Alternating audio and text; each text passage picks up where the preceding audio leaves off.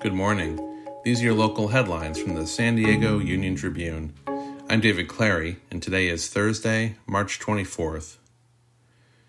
Grocery workers in San Diego and Southern California are voting this week on whether to authorize a strike against Ralph's, Albertsons, Vons, and Pavilions in a bid for higher wages. The result of the vote will be announced Monday. If a strike is authorized, it doesn't mean workers immediately walk out. It just gives them the opportunity to do so if they decide negotiations are not going well.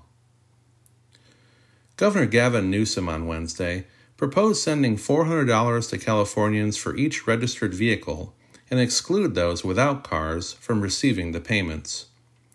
Newsom's $11 billion proposal is designed to offset the rising prices consumers are paying at the pump and also includes savings for those who rely on public transportation.